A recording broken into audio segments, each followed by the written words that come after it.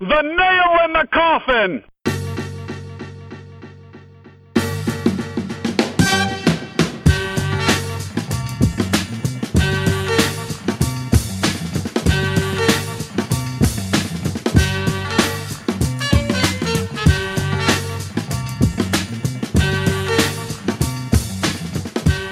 All right, welcome to The Nail. I'm Tom Valentino. Trev is off on assignment, but there have been a lot of sports media headlines that have caught my attention over the past couple weeks that I wanted to talk about. So I went and tracked down someone who is probably as much of a sports media junkie as I am, our old friend, Mark Mazzaros. Mez, happy Saturday morning to you.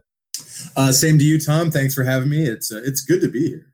Yeah. So let's start with this because it's certainly relevant for the sports media consumption that you and I do.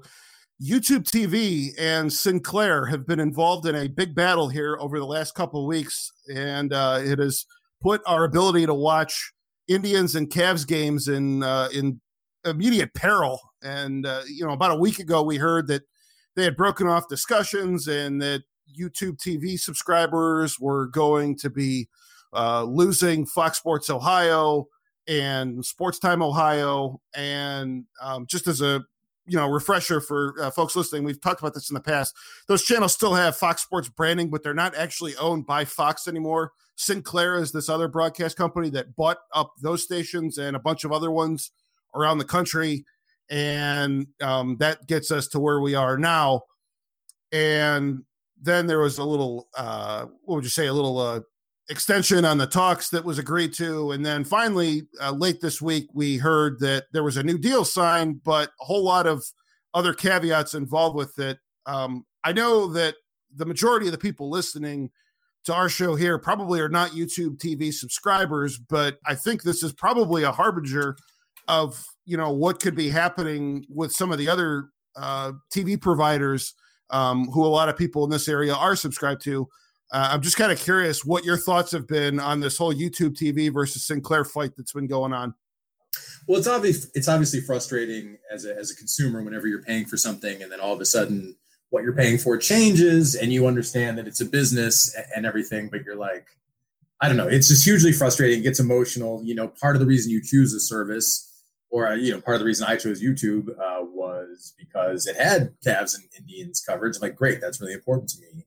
And so the idea of it leaving is very frustrating. I guess my frustration, again, I understand it's a business. I understand both parties want to come to an agreement they feel is mutually beneficial.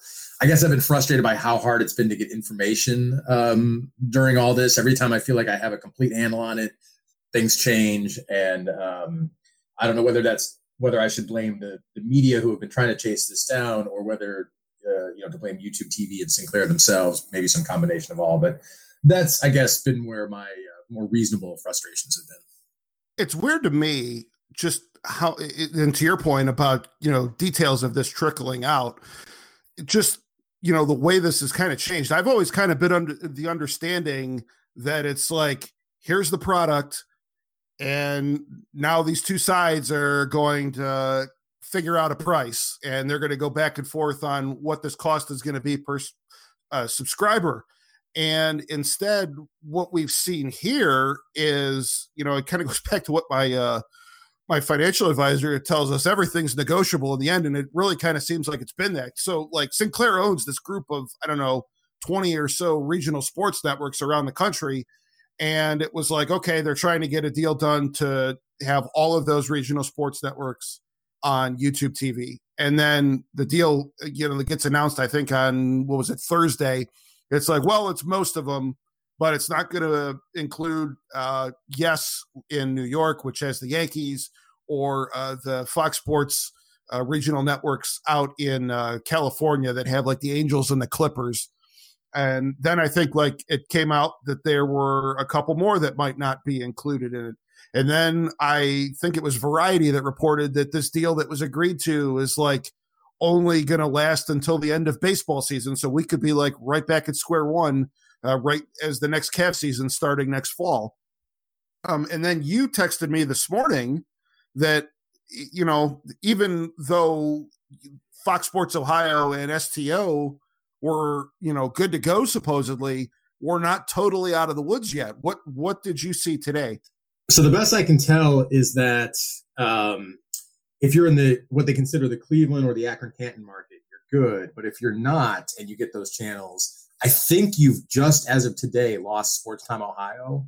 It's hard to be confident in the specifics about this, but I was doing some searches and I found a YouTube TV page where the old thing where you put in the zip code and see what you have. This affects my mother, who wants to watch every Indians game, unlike me.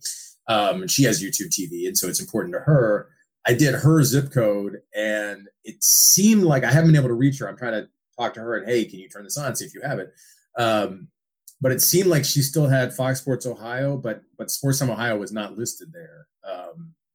So I'm like now, I guess 90% sure that she suddenly doesn't have Sports Time Ohio, which is by far the most important component of this for her. So it's just this continuing thing. And I guess I would have preferred, like a couple days ago, like, okay, we've got our new deal. Put in your zip code. You'll see exactly what you have, instead of this like, oh, we'll notify you if you're affected. It's not been great. And, it's YouTube that's going up against Sinclair this time, but Sinclair had kind of been the common denominator in a lot of battles over these channels recently. I know that Dish lost all the Sinclair regionals, and I think Sling doesn't have them anymore. Fubo TV, is that how you pronounce that? I don't even know. I believe they lost them also. And I think there's even like one other TV provider that's also at odds with Sinclair right now. And I kind of wonder, you're probably going to see Spectrum's deal with them come up sooner than later. And that would obviously affect a lot of people in this area. And I guess DirecTV is probably the other big one. But as of right now, Hulu with live TV, and I think one of AT&T's streaming services, and they've got like a few different products out right now. Those are like the only cord cutter options available that we're going to be able to get these channels. And I kind of wonder, like, how many times Sinclair can keep playing hardball and keep getting away with it. And, before there's going to be like a reckoning here. Cause I know that, they also own that new regional sports network in Chicago that the Cubs are launching it. I think they're calling it Marquee or something like that. And that might end up being like the branding that all the other regional networks eventually get when they finally dump the Fox name. But, that Marquee channel in Chicago is having a bunch of issues with trying to get picked up by providers there. And, I can't imagine that, not making the Cubs available to a ton of people in Chicago is a good business plan. Oh, that city will burn. It's such an interesting game of chicken, isn't it? I mean, you understand Sinclair thinks we have this really valuable thing. Live sports is this thing that still drives people to their TV to watch something live and sit through the commercials and all that. So you get it.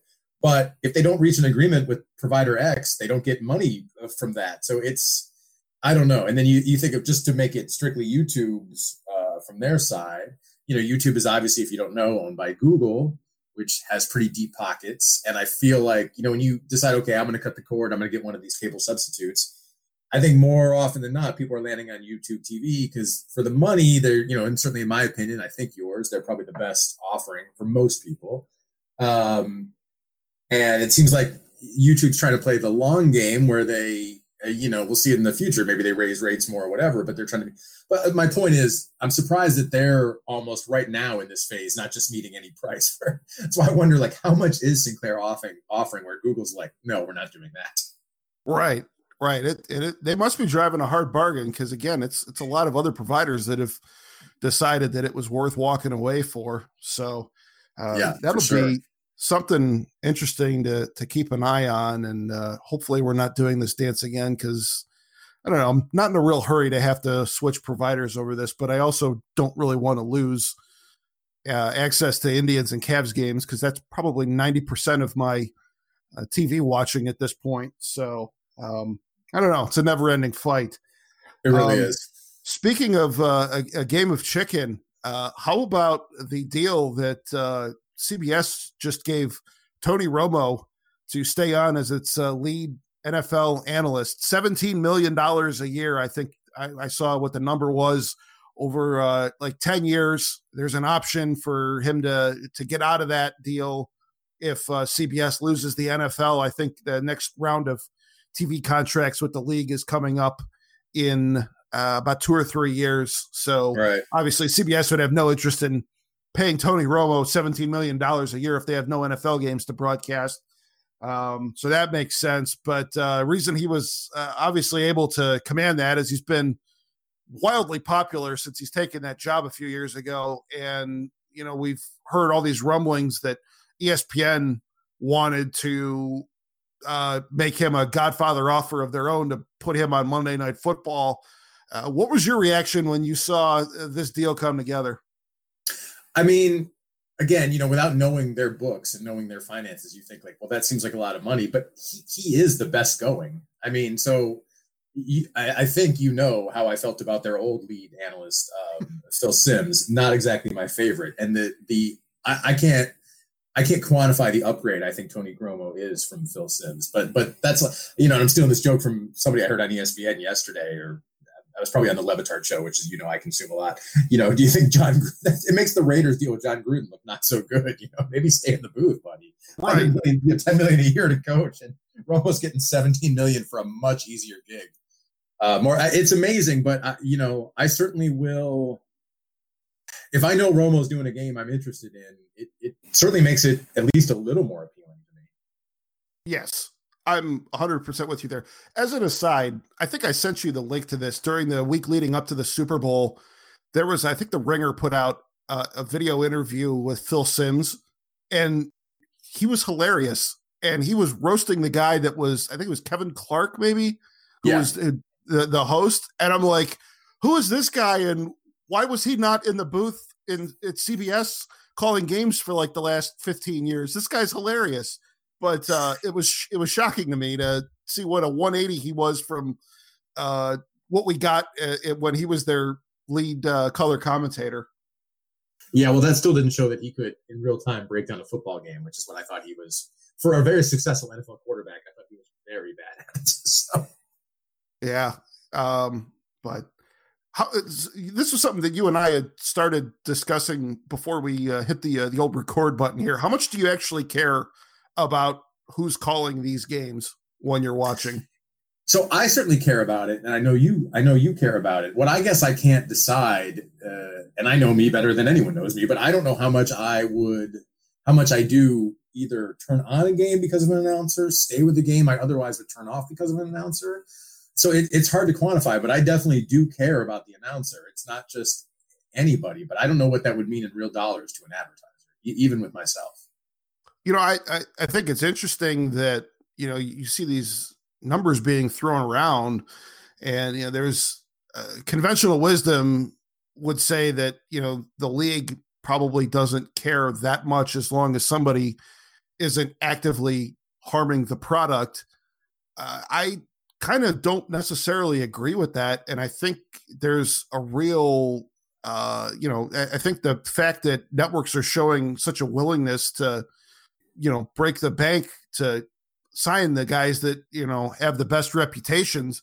You know, it was obviously it started, you know, Romo was the first domino that fell here, but, you know, already we're hearing that ESPN wants Peyton Manning instead, and they might offer him an even bigger deal. And, you know, then the other fun wrinkle that just came out, I think it was yesterday, that to, you know, grease the skids even more for that, they're going to try to swing a trade to get Al Michaels to, you know, back over to, you know, ESPN and you know, to come back from, you know, he's been on NBC for the last 15 years. And that would be fun just because, you know, the whole reason he ended up on NBC in the first place was there was a deal that was agreed that traded him over there in exchange for like rights to, what was it, Oswald the Rabbit, a cartoon character. I have no idea. It was this really bizarre. He got traded for the rights to a cartoon character. And, you know, the whole thing with that, I think if I remember from when I read Al Michaels' book, was that he had agreed initially to stay on Monday Night Football when it was going over to ABC, or when it was going from ABC to ESPN. But then he found out John Madden wasn't staying with him. He was going to NBC. The producer that he's worked with forever was going to NBC, and he was basically going to get stuck working a much worse slate of games with a bunch of people that he had no relationship with. And he's like, screw this. I want to go back and keep doing the best game of the week. So I guess the one thing about that whole story that I thought was really odd was the way it was put out there. There was no talk of like what NBC would want in return and what ESPN would be willing to offer in return, other than like, hey, they want to make a trade. Well, the other thing with that is like, who's to say NBC like would even be amenable to that and wouldn't just hang up the phone? They were almost reporting like, I think it was Andrew Marchand of was it the New York Post or one of the papers in New York, just put this out there like, yeah, I mean, hey, there's trade talks going on, like it was a player trade or something like that. And I'm like, that's not the way these things work. Like there's more to the story here. I'd be curious to see if I don't think this is actually going to happen. Do you? No, I mean, what do you give him? Joe Tessitore in a first? I mean, I guess to me, my guess would be it's like, okay, you want to give Peyton Manning there's probably a number Peyton Manning will take to do that job. I guess my guess would be next year we have like Joe Tessitore and Peyton Manning. But then I also think like, if this is out there, there might be something to it. And, we don't know what they would want in return. And I do think, who's like the second chair analyst on NBC? I'm just trying to, Mike Tirico. Like, I think he's pretty good. He could slide in and you wouldn't lose a ton. So I could see it if there is something ABC, Disney, ESPN has that NBC wants. I could see it. Yeah, I mean, Mike Tirico basically signed with NBC with the understanding that whenever Al Michaels decides to retire, he gets that job. And they've given him a bunch of other stuff to do in the meantime. He calls, I think, Notre Dame games, hosts the Olympics, does some stuff with NBC Golf and a few other properties. And I think, doesn't he do like the studio or whatever during football?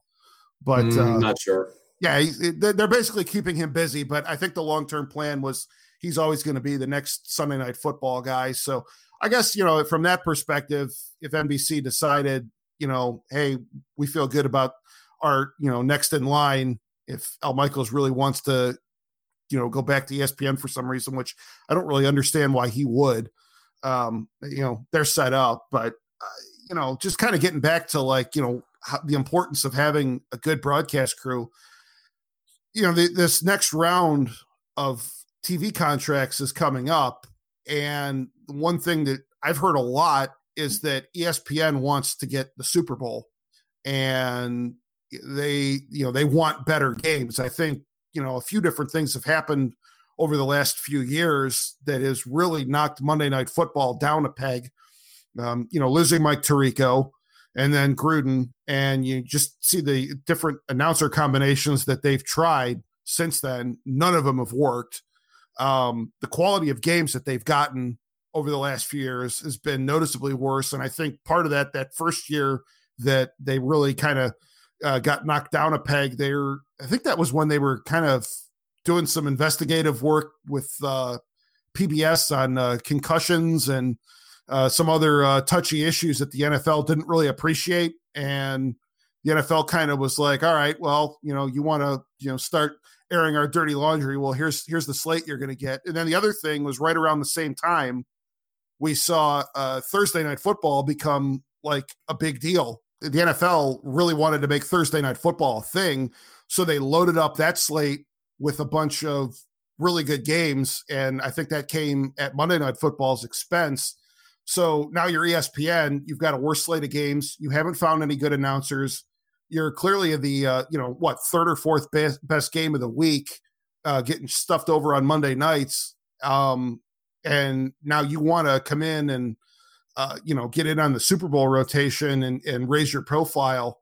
I think that it seems pretty clear that for them to show that, hey, we're serious about this, I think that's a big reason why they're making such an effort to try to upgrade the booth now.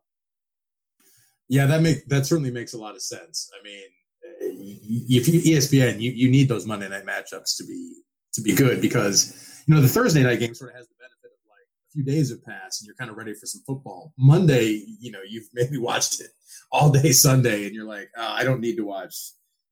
I always want to go Jags Titans as the jokes. Now the Titans are watchable, so I don't know, but fill in the right teams.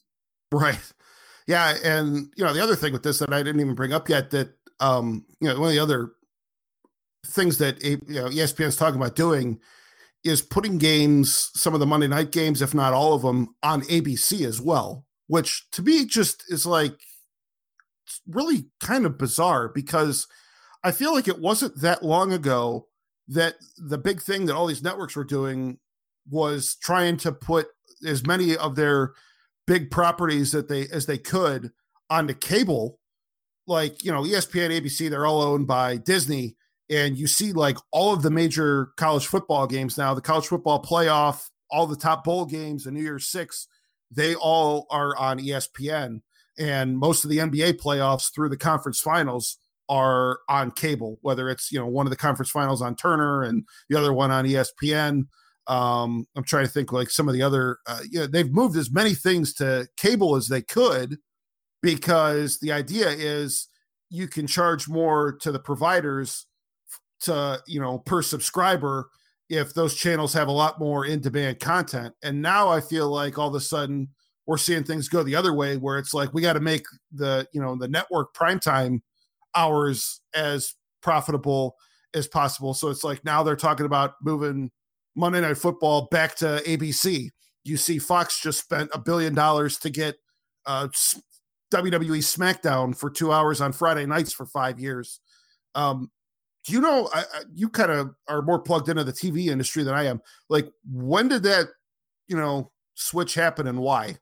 So I can't give you a firm answer, but my speculation has something to do with, there's obviously all these streaming services offering, fictional shows and things like that. There's Netflix, there's Hulu, there's now Apple has one, and I know I'm forgetting like 7, right? And I just wonder if the broadcast networks aren't. We've got a reason that we have to have a reason for people to keep valuing these traditional networks, and we need out. I'm sure they promo their other shows like crazy on SmackDown and would during Monday Night Football. And I think it's, as someone like me who continues to watch more and more Netflix and more Prime, as when I was forgetting Amazon Prime, it's sort of easy to forget this whole slate of network shows. So that's my very uneducated or educated guess, but I don't know beyond that. Okay. Well, I think we've probably got at least a year until we find out how the Monday night, or, just the NFL TV package in general. I know one of the other things that could change is it DirecTV that's got the exclusive rights to the Sunday ticket? Correct. I think that's one of those things that might be in play, whether it's, the one theory is that could go to a streaming service, which would be kind of interesting, I think. But DirecTV, I guess, in this case would lose exclusivity. It'd be really nice if YouTube got the Red Zone channel. That's one thing that I really miss having on Sundays. Yeah, I mean, as you may know, I piled on whatever Sling package lets you add on the Red Zone on top of YouTube TV, because I just thought, well, I'm still spending less than I was on traditional cable, but it's a lot to do. But I wonder how far we are. The NFL has an app. You turn on your Apple TV, and there's the NFL app, and I just wonder how long it is before they feel like they can just cut out the middleman and make it worth their while to take all the subscriptions directly themselves. Maybe that's a long way away. There's probably something I don't understand about doing that, but it just seems like it's sitting right there for them. That's coming.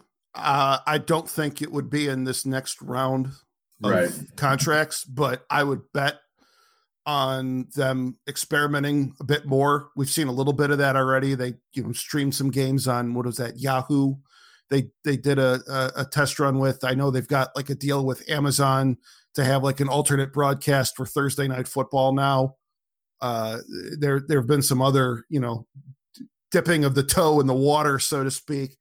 But I don't think you can make the leap to make that your primary vehicle for delivering games yet. Like, I just can't imagine my parents, for example, going through Amazon to watch the Indians or something like that. No, but even that's still working with a partner. I'm surprised, again, they have an app themselves, Oh, so you mean like their own, keep it all in-house?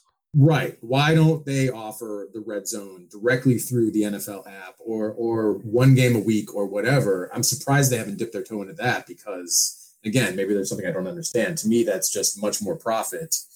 I don't know. I got to think something like that is coming at some point. Yeah. Well, it's weird, actually. WWE has their own network, and that's, I think, 6 years old now. And the big draw for that was they moved all of their pay-per-views off of the, traditional pay-per-view providers. And instead of paying $60 for one pay-per-view per month, now you pay $9.99 a month and get the pay-per-view and this whole library of on-demand content, among other things. And, so I think it's basically exactly what you're saying. It's an in-house production, cutting out the middleman. But the latest rumor with them is that they're talking about moving their biggest pay-per-views to like ESPN Plus or, NBC's new streaming service, Peacock, or one of these other things so that they can, I don't know how that would possibly work. Like once you let the horse out of the barn and set the expectation that paying $9.99 a month, you're going to get all of those shows, how you're going to convince somebody to keep paying $9.99 a month and not get the most important shows, and on top of that have to like go pay some other provider like the old pay-per-view price. It's baffling to me, but that might be a discussion for another day. You always gotta watch them. They're always looking to what was Vader's line, like, I have changed the terms of the deal, Yeah, right. Yeah. All right, one other sports media area I wanted to get into was NBA and NBA broadcasters. And, I will admit that with the Cavs not being like a top team and not really having as many national TV games anymore, I don't watch as many national broadcasts. But the one thing that when I do watch that jumps out at me, and I know I'm not alone on this, is the decided, for lack of a better word, mediocrity in national NBA TV broadcasting crews. And it shocks me that, we're in this position. Would you take a guess right now who is called play-by-play the most NBA finals in league history? Is like the national TV guy. I guess I'll go with Mike Breen, but I don't know if that's correct. Yeah. Okay. I mean, he's fine, but like, it's just kind of shocking to me that like, I think like a large reason why, he's become firmly entrenched and I don't see him going anywhere anytime soon.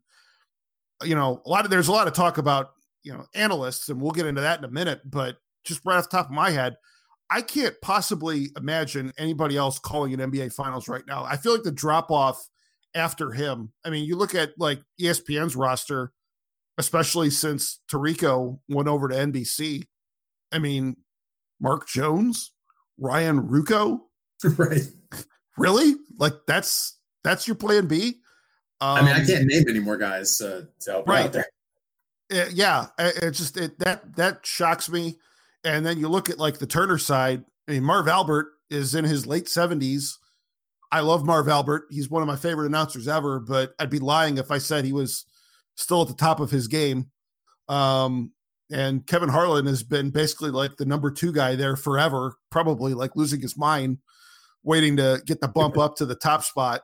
But what's that? You would think, yeah. Yeah. I don't know. I kind of wonder, like, when are we ever going to see like another like definitive NBA voice, and who it would be and like where they would even come from? Cause like there's a path right now. I don't see it. No, I'm sure somebody will come out of the woodwork, but I hadn't thought about this until you mentioned it to me, and you're 100% right. There's no one that really moves the needle other than maybe Breen, who I do like. Yeah, he's fine. The biggest thing that he has working against him right now are the 2 clowns that are in the booth with him, Van Gundy and Mark Jackson. It baffles me that those guys have stayed there as long as they have, and ESPN hasn't tried to like move anybody else in and do a little bit of mixing and matching. And, on the Turner side as well, since Steve Kerr went back into coaching, I thought he was an awesome broadcaster and a great analyst. And when he would, do the cameo on March Madness, once Turner got involved with that, it was super fun listening to him. Like he called when OU was in the Sweet 16, it was him and Marv Albert calling that game. It was incredible. But like since then, Chris Webber, I don't think is very good. Reggie Miller, I don't know anybody that likes Reggie Miller that isn't signing his paycheck at Turner. And it just, for a league that I think the NBA is far and away the best at marketing its individual players and bringing out personalities and having really interesting characters in the league. There have been enough guys that have retired now. I'm shocked that nobody has kind of emerged in like as a next generation guy, basically be like the NBA equivalent to Tony Romo. Yeah. I mean, it'll be interesting to see what some of these guys when they retire will do, but I agree with you. I mean, I'm sure LeBron would make a fantastic color man in a few years, but it's hard to see that's how he's going to use his energy and time. Yeah. I mean, like Richard Jefferson, we like Richard Jefferson. He was super fun to have on the Cavs for a couple years. I think he's getting good reviews and some of the, work that he's doing. I think he's calling some Nets games, and I think he's done some stuff with, is it ESPN or NBA TV? I'm not even sure, but, I don't think he has like the cachet of somebody, I mean, like you're going to be hard pressed to find somebody with like longtime quarterback for the Dallas Cowboys, if I want to keep going back to the Romo comparison. But, I don't know that Richard Jefferson has enough of a profile. And beyond that, I think like Dwayne Wade's done a little bit of studio work maybe, but right. NBA national broadcast, I feel like very badly need a shakeup because like I just called them clowns a minute ago, but my biggest gripe with Mark Jackson and Jeff Van Gundy is just how negative they are. And like, I don't need to listen to 3 hours of complaining about officiating and over dissecting every single call. And, it's like, I understand you're not there to be a PR guy, but if you're miserable watching this, why should I be excited to listen to you? No, I used to like Van Gundy a lot, but once you realize that like every ref drives him nuts and every coach is a genius, right? I just find little use to that. I mean, I understand not wanting to insult the people who are or used to be your peers, but it's kind of your job to be fair and balanced. And I just never hear them criticize the coach's move, and it's just not fair to the viewer. Yeah, the fraternity is very tightly knit there. My Lord. I think with very few exceptions, it feels like there is a benefit to having someone in that position who has recently coached or played or has a more, I feel like the longer that you're in the broadcast booth, the further removed you are from actually being an active participant in the games. And I feel like there is a benefit to having somebody who is more recently connected. And those two guys right now, I mean, they've been doing these games with Mike Breen for, I think that's been like the lead ABC and ESPN crew for 12 years. And I feel like once you get past about 5 or 6 years, it would be good to get somebody, new who's more recently removed. And they're not that. I hear what you're saying. ESPN, sign John Beeline right now. He's available. He is available. Oh dear. Well, here, we got a couple minutes left. Let's bring this full circle and get back to talking local broadcasting and segue out from national NBA broadcasting. The Cavs this year, we've had John Michael in a tough spot, taking over under some very tough circumstances with the passing of Fred McLeod, and he's still working with Austin Carr. And we've seen him. Also they've had Brad Doherty on for some games this year, and some other guests in the booth. What have you thought about Cavs broadcast this year? I think they've been better. When John Michael first got the radio gig, I wasn't a fan, and I don't know how much of it is he was new and how much of it, to be honest, was just he wasn't Joe Tate. And that's a hard act to follow. But I think he's been, relatively grading on a curve, terrific in the Cavs broadcast. I think it's kind of added some new life. I like the way he, maybe he brings a little bit of that radio man's mentality where maybe he talks more than your typical play-by-play man on TV, but I like it. And this 50th anniversary thing they have going on where they've had kind of a somewhat steady parade of guests. We've talked about it. I've really enjoyed the Brad Daugherty 3-man booth with John Michael and Austin Carr. I think those broadcasts really take a step up. And I think Daugherty even helps Carr be better. But I think Daugherty has some real insight and some real enthusiasm. I like when announcers have what feels like genuine enthusiasm for what they're watching. They're it can be fake, but to me, Daugherty sounds very genuine. He gets excited when the Cavs are playing well, and I really enjoy it. All right, the one thing I would say with regards to the Cavs broadcast, I've liked them a lot for a lot of the same reasons that you have this year. One thing I've noticed in some of the online conversation during some of these games is there have been a couple of moments with the Cavs this year where they had the game where they came back from, I think, like 16 down last month to win, and everybody's going crazy, and some people are kind of lamenting, man, it would be nice to have Fred McLeod and the energy that he brought to those broadcasts over the years, and we're not getting that now. And I would say this, I think it largely comes down to what you're looking for in a broadcast and what what flavor of ice cream you like the best. And I enjoy, solid play-by-play and X's and O's analysis. And I liked hearing Fred and AC, and they're, obviously those guys liked each other a lot and liked working together, and their chemistry was awesome. But they had a kind of a shtick and catchphrases, and it was very clearly their style of broadcast and their distinct way of presenting things. And I don't think we have that right now. And because you've got two guys that aren't really as familiar working together, and I think that's okay. I like listening to these guys not really rely on catchphrases as much, and getting Brad Daugherty in the booth is kind of like a new, bringing a new perspective to things.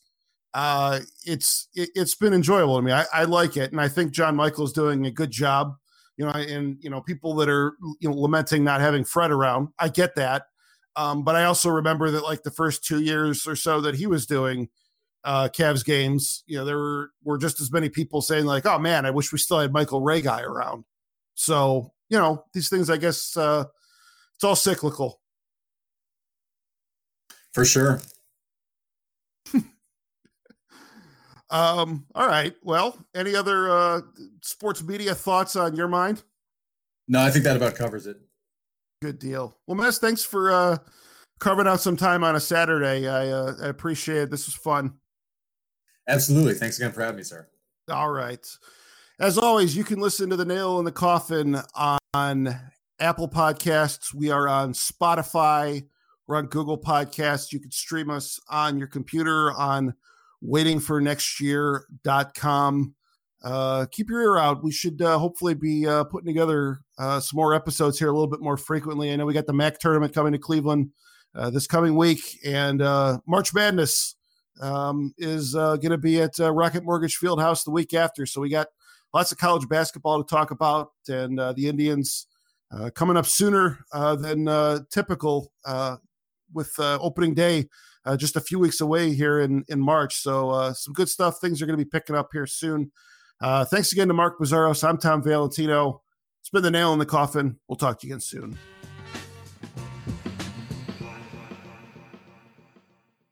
Don't you know that you're a grown-up?